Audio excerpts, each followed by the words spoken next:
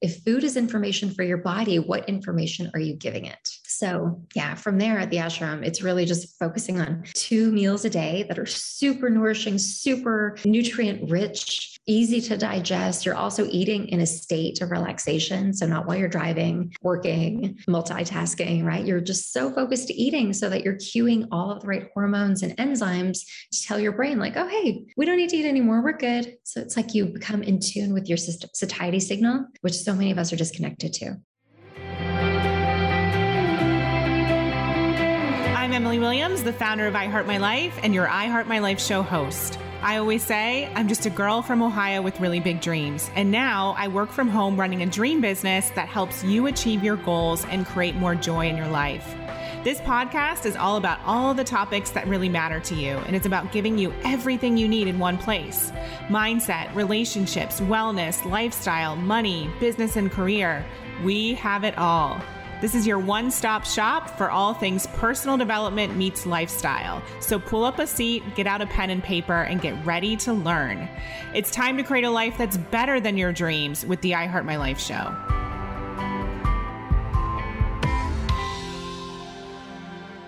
This is episode 254, How to Heal Your Body and Mind with Mona Sharma. So today we have celebrity nutritionist Mona Sharma with us. She's somebody I've worked with for the last few months, and she's become a dear friend and someone I have the utmost respect for in this industry. She truly has transformed her life as somebody who had, not even that long ago, 2 surgeries on her heart because she had a debilitating heart condition. And doctors told her that she was just going to suffer with it for the rest of her life and that there was nothing that they could do. And she decided not to take that for an answer and actually go within and use some of the tools that she learned growing up in an ashram with her family to transform her health and her mind. And today, now she helps people all around the world do the same. So this is a really, really touching, beautiful episode that's going to support you in truly healing from the inside out, if that's something that you're craving. And the truth is, all of us need to heal. All of us have something that's coming up that's stopping us from living our fully expressed life. So go ahead, get a pen and paper because you're going to take a lot of notes on this one, and I know you're going to absolutely love it. Welcome to the I Heart My Life show, Mona. I'm so excited for our time together and for you to share all of your wisdom with our community. Thank you. I'm so excited to do this with you because it's you. So I discovered you, I was kind of introduced to you virtually through a mutual friend. And I remember devouring your website, looking at all of the amazing things you've done, working with Will Smith, other celebrities, but I was most impressed by your journey. So I'd love for you to take us back and share how you even came to do this work and the personal meaning it has to you. What a ride. I think it's so important. Like if we look at where we are today compared to where we thought we would be growing up, I think it's just crazy. We all have such great stories. But yeah, for me, so before health and wellness, my life about 10, 11 years ago looked very different. This story will be familiar to so many people. So I used to work in the corporate world. So I specifically worked in luxury corporate cosmetics. So I was able to travel the world and work for brands like Christian Dior and Tom Ford. And it was exciting at the time, like living that world of fashion and excitement and cosmetics and beauty and all of the things. But at the end of the day, it was a sales job. It was based on numbers. I was waking up in hotel rooms, not knowing what city I was in. And this is all while I was suffering from anxiety, like pretty bad every day, living in lack of fulfillment. I wasn't fulfilled from my job at all. And I suffered from heart palpitations for quite a number of years to the point where they got really debilitating. And that led me to have 2 heart surgeries. And it was in the second heart surgery, and this is all after being on medications, beta blockers as well, that caused me to gain about 45, 50 pounds. So like I wasn't in a good space at all. And it was in the second heart surgery where you're awake for the whole thing. My heart was on a massive monitor, wires going everywhere. They were injecting me with adrenaline and everything to try to induce these palpitations so that they knew where to do this ablation, this burning off. And the doctor said, well, great news, Mona. We found it. But if we go through with this, you might have to wear a pacemaker for the rest of your life. I was like, what? Like, what is it? I don't want to wear a pacemaker for the rest of my life. Like, I was so sick and tired of identifying as somebody who was sick, overweight, on medication. And the irony of all of this is that I knew better. I knew that there was a better way. I'm half Danish from Denmark and half East Indian. And my parents, I've only ever known my mom to suffer from debilitating autoimmune disease. So rheumatoid arthritis, her whole body's just been deformed. And with my father's insight on Ayurveda, this ancient Indian science of healing the body, he would take us to live at ashrams every summer. Ashrams are these spiritual centers where the focus is on food as medicine, mindfulness being therapeutic every day, living in community, practicing yoga and meditation and breath work, being one with nature and letting go, not getting stuck on emotional hardships and processing things. So I had this strong foundation growing up. I always joke when my dad would wake me up, tap me on the shoulder at 5 o'clock in the morning to meditate. It was no fun at all, but he was imprinting, right? Like I had this baseline of education, and the motto in our house growing up was food is medicine, eat it, it's good for you, drink it, it's good for you. So in that moment in the heart surgery, I knew that I had to go back to my roots. And I did. I threw in the towel in the corporate world, finally had enough. I went back to the ashram. This was the Shivananda ashram. They have locations around the world. I, of course, went to the one in the Bahamas so that I could be by the ocean. And I became a yoga teacher, a meditation teacher. And when I went back home, I decided to become a holistic nutritionist, not knowing I was going to use it professionally, but really for my own healing journey, knowing that it would be beneficial for myself. And I kind of lucked out. Like I started working with a lot of professional athletes right off the get-go, but something really interesting started to happen, like coaching them on the power of food and these ideals that I grew up with. But a lot of these, even these professional athletes who had the massage therapist, the cook, the trainer, the acupuncturist, the everything, they still weren't waking up feeling happy and joyful every day. And so that kind of led me down this path of personal development and eventually becoming an NLP coach also, so neurolinguistic programming. So my foundation ultimately was showing people how to use all of the rituals, these ancient rituals from the ashram, to heal the way that I did. I've never looked back, and how to incorporate that into like the busy modern lives that we live today. So amazing. So I'm curious to know, I want to break this down a little bit further.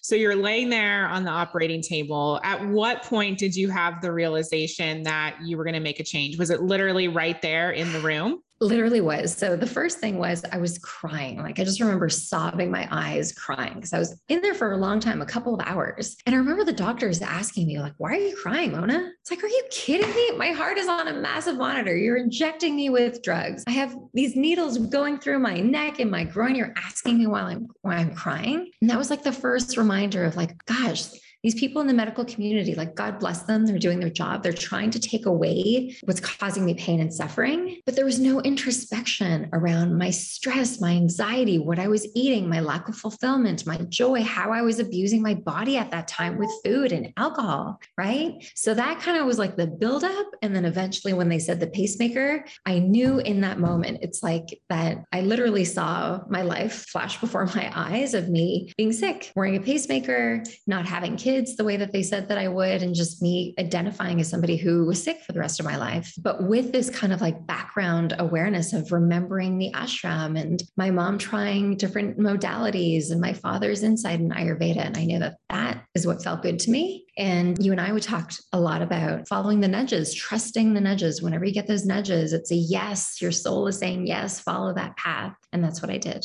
And so once you got out of that office or that room, what were the first steps? Like, did you book time? And I don't even know if you book time in an ashram. Is that how it works? Like, is it like a retreat? Yeah. So this is a full on yoga teacher training. So you basically have to give up everything for the month and a half, and you go and you live in this ashram and you follow a really strict schedule. And that's kind of the beauty of ashram life. So everything is scheduled from 5:30 in the morning until 9 o'clock at night. Every hour is accounted for. And, it felt like torture at the time, but the beauty around following a schedule like that, and science is actually proving that that's what induces more flow state feelings. But the beauty around that is that it causes you to shut down all of the open running tabs that are constantly running in your brain, hundreds of them, right? Every day. So that what you're left to focus on is you, how you're feeling, the reoccurring thoughts that are coming up and sabotaging you, your avoidance of listening to the nudges that are actually cueing you to heal. And so it wasn't easy. especially in, when you're in a deep yoga practice. You've been to yoga class, I'm sure, where you see people get up and walk out because they're having an emotional release. And gosh, by week 3 of the yoga teacher training, those were happening left, right, and center. People just getting up. Half the class was empty half the time because that's when everything hit. We're really processing things deeply, but that's also where the magic was. Yeah. And I wanted to run home the day that we graduated, but I decided to stay, keep going with the process, dive a little bit more deeper, get more uncomfortable, because I knew that in the discomfort is where my healing had to take place. And what were some of the things that you uncovered mindset wise, or fears, or things that were contributing to your health issues? A couple of things. So one, growing up with immigrant parents, I was just chasing success. I just had to be successful. I'm also Indian. I wasn't a doctor or a lawyer or an accountant. So I felt like I had to prove myself in the beauty industry. And I did. I got to the top really, really fast. I got the salary, but I was miserable. I had always struggled with this idea of not fitting in, coming from an interracial couple, going to Catholic school and then going to the temple on the weekend. There was that. And this idea of body image, which women, especially I think for my generation, we're always in comparison and this feeling of lack. And I really live with that. Nothing I did was ever good enough. And as this hardcore driven A-type, I proved to myself that I could do whatever I set my mind to, but the fulfillment was never there. It was always, all right, what's next? What's next? What's next? And that's the recipe for illness and the recipe for unhappiness. Right. And what the hell is the point in living? Every day was just like this autopilot for what? There is no personal joy and fulfillment. And with this Ayurvedic background, our purpose every day, our birthright is to feel joy, right? And here I am thinking, gosh, I don't even remember when I felt joy. I had to dig back so far into my childhood to remember a feeling of just being happy every day and playful and outgoing. We talk about trauma a lot, and lots of people have experienced different forms of trauma. And for me, something happened when I was younger where I was forced into stepping into being an adult at a very young age. And I think as a result, I was living my life as an adult. I forgot about being playful. I forgot about being fun. I forgot about seeking fulfillment from activity, and instead was looking at my life like a checklist. High paycheck, good job, good company, seek husband, seek friends, but it wasn't out of fun or joy. When we use this word vibration, my vibration was like low. It was constant anxiety and worry, and tension, fear, instead of that vibration of happiness and joy, which we typically get more moments of when we're living an ashram life. Totally. So I'm definitely emotional about this because you are speaking my language. And so much of what we talked about on the show with our other amazing guests and also in my personal episodes is about finding joy and creating happiness and not just going for the next level or the next thing. And so I'm curious to know, you were at the ashram for a month and a half, but how long did it really take for you to kind of re-spark that joy and get that childlike feeling back? I wish I could say that I was an expert and I had a method for seeking it out. But for me personally, it wasn't until I got pregnant with my son, which was, 10 years later. And I don't have any younger siblings, so I was never really around children very much. But I remember after having a miscarriage, I miscarried twins. When I got pregnant again, I was just, for the first time in my life, telling myself, you stop this negative criticism about your body. Stop criticizing your thighs and your stomach. Stop criticizing yourself for not looking like other people, for not having their success. It's like constant comparison, which was leading to depression. And so when I was pregnant again, I was like, okay, every day is going to be around loving myself, which is crazy because we're never taught how to love ourselves, right? And maybe this was something that used to be inherent, but it certainly wasn't for me. But out of my fear of having a miscarriage again, I forced myself to love myself, to tune into my heart, to love my heart more than ever. When emotion came up, to process it instead of burying it deep down inside myself, which is what I typically did. And then when my son was here, I would say, and I tell him this all the time, it's because of him that he was my teacher. He taught me how to love myself for the first time that I could remember in my life. And then remembering oh yeah, I'm mirroring things for him. So he needs to know about what it's like to have the type of joy where you're throwing your hands up in the air because you feel so good. And I think if you look at a child, that's just what you see naturally, right? But then something happens where the imprinting, the other people's opinions, the strict parenting, whatever it is, where that spirit kind of dims and dims and dims. So yeah, when I had him, I was seeking joy and seeking more fun. But I certainly, until this day, it's still a practice to seek more of what brings me joy and happiness. Thank you for explaining that. And I'm curious to know, when you quit your job, well, let me back up. So you decided to go to the ashram. And at what point did you quit your job? Was it before you went there? Before I went there. And so for people listening who maybe that's not an option for them financially at the moment, do you feel you could have reached this level of happiness, even if you were still in the job, if you had certain practices like what you help people with now? Or do you feel it was essential for you to leave that role?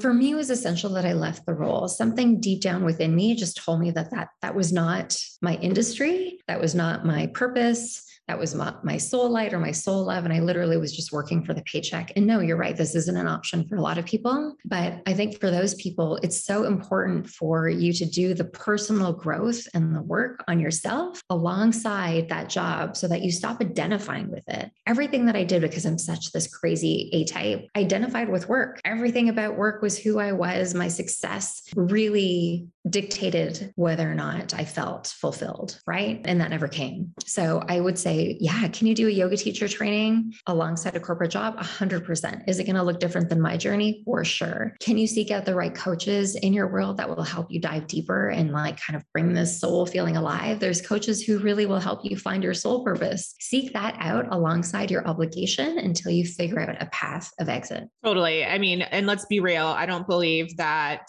people need to be stuck in a job that doesn't light them up at all. Anything is possible. And so you can find the thing that brings you joy. But I also know that it's not going to be just the role, regardless of what you do, that brings you joy, because success is that inside job. And you can have tons of money, like you said, all the support in the world.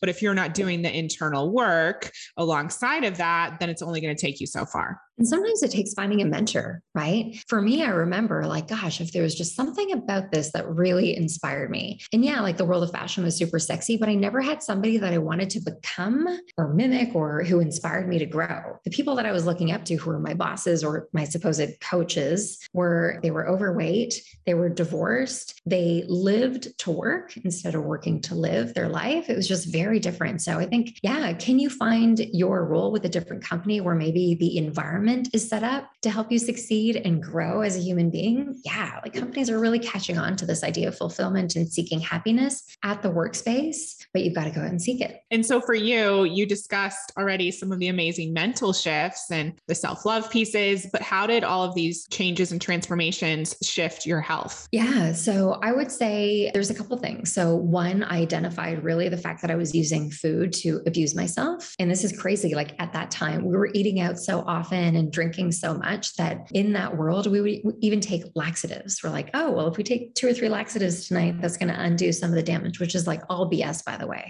right? But it's like, wow, I'm really willing to like compromise the health of my body to undo the damage of food. And like, there were so many of those magic pills that are on the marketplace, right? Burn fat faster. And there is no magic pill, period. So one, I identified with that. 2, I recognized that at the ashram, there's an abundance of focus on eating whole, real foods that come from the earth, as I say, without ingredient labels. And I was living in a world where everything I was eating pretty much came with an ingredient label, packaged processed food. The more packaged processed food that you're living, we call this dead food, right? There's no value to it. Foods that come from the earth are full of vitamins and nutrients and phytochemicals. That is information for your body. So if you want more vibrant information so that you feel better, eat more whole, real foods instead of the dead foods, which I was doing. And then just really understanding this idea of nourishment. Like, am I eating because I'm emotional, or am I eating to really use food as fuel for my day? And so learning my eating patterns. So instead of that trend that was happening, have a breakfast, have a snack, have a lunch,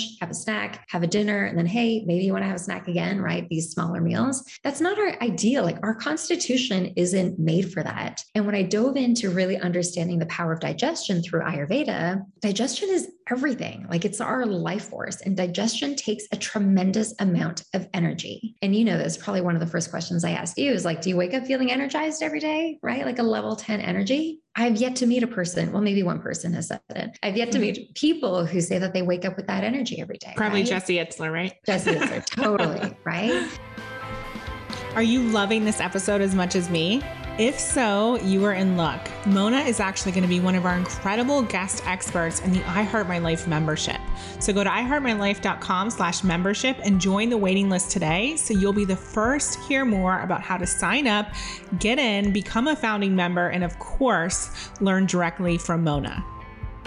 Right? You have to really understand, like, if food is information for your body, what information are you giving it? So yeah, from there at the ashram, it's really just focusing on 2 meals a day that are super nourishing, super nutrient rich, easy to digest. You're also eating in a state of relaxation. So not while you're driving, working, multitasking, right? You're just so focused eating so that you're cueing all of the right hormones and enzymes to tell your brain like, oh, hey, we don't need to eat anymore. We're good. So it's like you become in tune with your satiety signal, which so many of us are disconnected to. Yeah. One of the things that really resonated with me on your website when I started watching your videos is how you said, well, obviously not only that you lost 40 pounds, you healed your heart issues, all of those tangible results, but you said this is not about a diet. This is about the intuition piece. It's about tuning into your body. And it's also about creating more joy and raising your vibration. And for me, I have such a yo-yo dieting journey, and I do different programs and it works for a bit, but then I gain the weight back. And so I knew that was a telltale sign that I'd never actually healed my relationship with food and that there was clearly something else going on.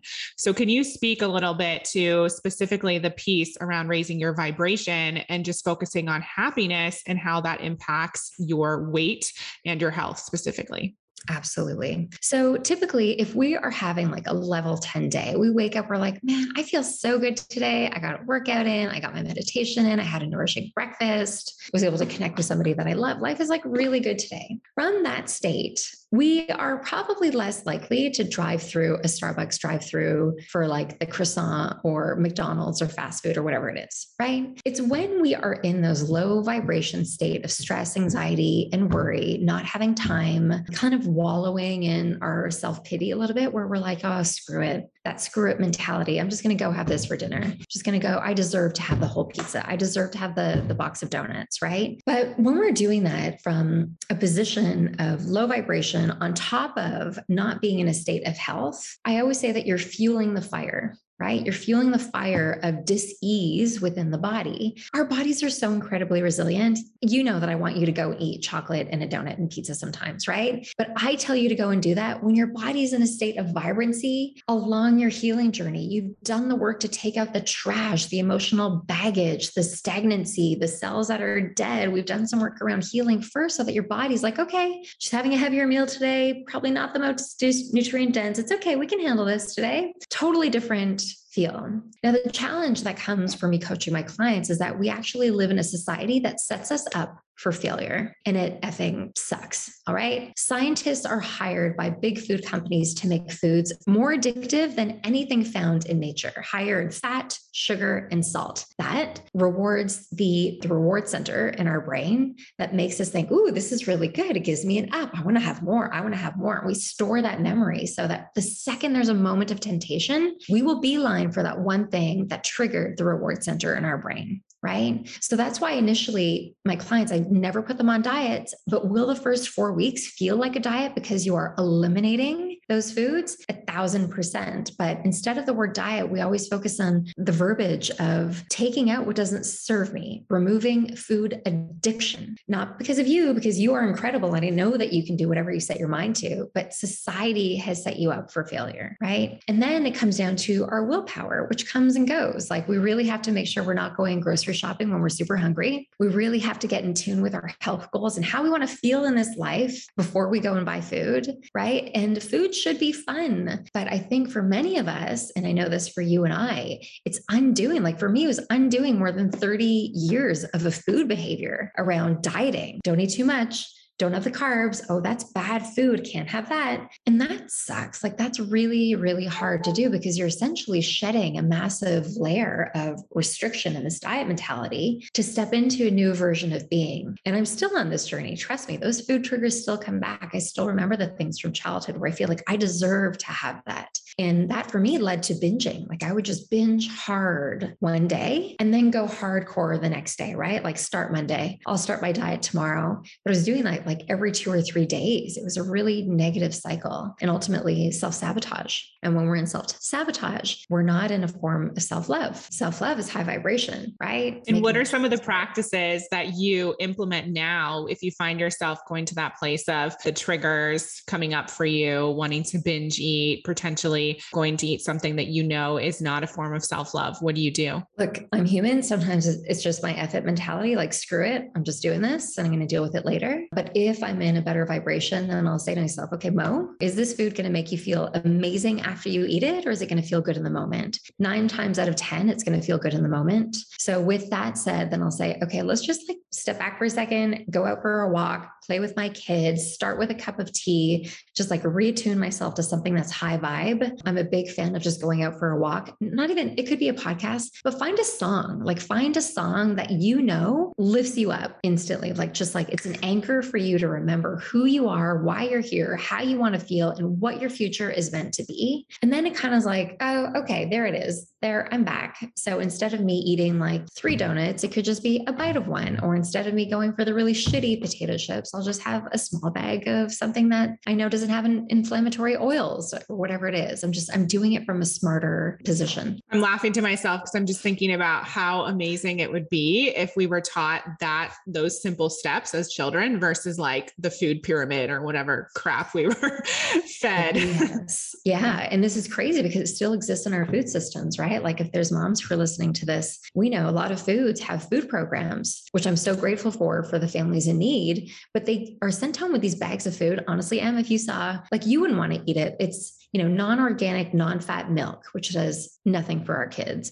a bag of Doritos, coffee cake. What the hell does a kid need coffee cake for? Maybe some pasta, maybe a slice of pizza. Oh, and then there's like 1 orange or 1 little bag of carrots, right? So it's like, it's still happening in our food system. But again, this is a conversation for another day, but that goes towards our entire, like who's running the show. And big food companies are just like big pharma. And we have to understand, and maybe something that's empowering for people listening is every time you make a purchase from those big food companies that are making ingredients or products that are toxic or harmful for yourself, you are fueling their bank accounts and their pockets to make more of those toxic foods, which are then making you sick. If you can, while you're grocery shopping, look at a food label and you see a couple of ingredients, 1 or a couple of ingredients, and you don't know what they are. If you don't know what they are, your body will not know what they are, which means that it is toxic and it will fuel your emotional health. And it's not emotional well-being, right? So there could be a form of empowerment that comes from just making the decision like, oh, this is a toxic ingredient. I'm not going to purchase from this company. I'm going to come over here and purchase that instead. I love that. Thank you for sharing that. Are there any other tips that people can implement right away if they're looking to make the transformation that you made? Anything else that you'd like to share? Yeah, I would say, well, there's 2 parts. One, start with gratitude. This whole world of woo-woo and gratitude and all these things, it is no longer woo-woo, okay? It is backed by science. Scientists are studying it more, and it is the way of the future, period. All right. So it is actually impossible for you to feel stress and anxiety and feelings of lack if you're really in a position of gratitude. So what does this look like? In the morning when you wake up, feel gratitude for your body. The fact that it is working its ass off every second of every day to serve you. Your body in this moment right now is trying to heal. Like that's a freaking miracle. All right. It could be, journaling, knowing that a simple 3 words, I am certain. I am certain I am healing. I am certain I am fulfilling my dreams. I am certain I am going to meet the love of my life. I am certain that I will feel vibrant in my 30s, 40s, 50s, and 90s, right? These I am certain statements might feel a little cheesy when you first start writing them, but once you get into a groove, you'll feel it shift your state and your spirit. And then, I would say if you're really owning in on the healing rituals that I focused on from the ashram, it's just 3 things. 1 thing every day that's going to empower your nutrition, Typically for my clients, it comes in the form of a smoothie, like a morning smoothie is a really great way to mega boost your nutrient intake because you're getting healthy carbs and proteins and fats. One thing from the pillar of movement, find movement that you love. It doesn't have to, we actually know that it's not about pounding it out for an hour at the gym. That could actually be more destructive for you. Find 30 minutes of movement that you love. Yoga, dancing, going to the gym, doing a spin classes, whatever it is, just own in that. And the third thing is mindfulness, meditation, journaling, chanting, whatever it is for you that allows you to stop and be mindful. But one thing from each pillar every day, and then turning them into rituals. So we started off with the power of the ashram and that schedule, right? The schedule isn't around creating habits. I think that habits come and go. But if you can turn something from a habit into a ritual, it becomes you. Brushing your teeth is a ritual. Having a shower every day is a ritual. Opening your computer is a ritual. Maybe having your coffee, it's a ritual. But why not focus on adding in rituals that actually serve your optimal self every day? And that's one thing from each pillar that you schedule as a non-negotiable, no matter what, ideally at the same time, because our bodies love rhythm and routine. But that's how the healing begins, and letting yourself off the hook. Some days are going to be harder. You have to give yourself grace. That book by Michael Singer always comes up, The Untethered Soul, right? What is the evil roommate in your head saying to you? Is she critical? Is she being mean? Is she toxic? Or is she supportive? If she's saying to you, like, just give yourself an hour, go for a walk, step away, right? Telling you to love yourself, reminding yourself that this too shall pass, just really owning in on the voice in your head. So one thing from every pillar, and then giving yourself grace. Thank you. And one of the things I want to mention that's kind of a good segue from that is, something you've really helped me with is not being too hard on myself, because I have a tendency to have such high standards for myself in my life. For me, when we started working together, I had a very all or nothing mentality. And so there were certain things that you instructed me to do, or you recommended I do, like intermittent fasting and giving up certain oils and gluten. And there were days where I was maybe at 50%. There were days where I was at 70, maybe 80, but it was very challenging for me to be at 100%. And so in my mind, that was like failure. And I remember having a conversation with my therapist as well as you. And I got to the point where I realized it doesn't have to be black or white. Gray can be an amazing place to be. And part of self-love is that acceptance and being kind to myself. And I know when I could have done maybe a better job and I could have walked away from the cookie or whatever the thing is. But the thing that's made the biggest difference for me is just finding more of that self-love and that peace and that acceptance with food. And although it may be taking me a bit longer than some of your other clients or whatever, I can feel the shift internally and emotionally, which is different than other experiences. Absolutely. So let's call that out, because look, when I was going hardcore, I was a hardcore diet. For me at the time, it was the Atkins diet. Spending an hour at the gym, insanely restrictive with what I was eating, how I was eating. Like I literally would not even have like tomato sauce on top of something for fear of it adding sugar and carbs. It was toxic. All right. Was I getting results a lot faster? Yeah. Did I always yo-yo and gain it back? 1,000%. I probably gained back even more. Right now, when this shift happened from ashram life and really focusing on nourishing myself, nourishing my body, nourishing my mindset, nourishing my breath, nourishing my curiosity for what I wanted to do in my life, nourishing the ideas of relationships that I wanted to have. This word nourish was different. Did I feel the weight loss come off? No. Did it take me 6 weeks, 7 weeks, 8 weeks later to see a picture of myself like, oh, wow, I lost weight. And then I put different clothes on. It's like, oh my gosh, I didn't even realize that I was losing weight at that time. It's not that it just happened. It was consistent effort that kind of looked like this. It wasn't yo-yoing, but it was giving myself grace along the way. So often we start these diets or protocols or working with a nutritionist or a coach, and we want these results to happen overnight. But then all of a sudden, with consistency over time, as we learn the behavior change, that vibrational change that has to happen, the results will come. But acknowledge the fact that this time, possibly for the first time in your life, you're doing it in a healthy state, in a healthy way that's going to create a change for the rest of your life. And it's not just about a dress size. And it's not just about a dress size. You got it. Yeah. And that's where the growth comes in, right? That's when you open yourself up to possibility. That's when you really believe that whatever you set your mind to, you can achieve. That's when you start to believe, we always talk about like the possibilities for through future are actually greater than you can imagine, because we always seek comfort. We're seeking the feeling of comfort of putting on our skinny jeans, the feeling of comfort when we are dieting for a certain amount of period and we feel like proud of ourselves for turning down the cookies, right? But that's not joy.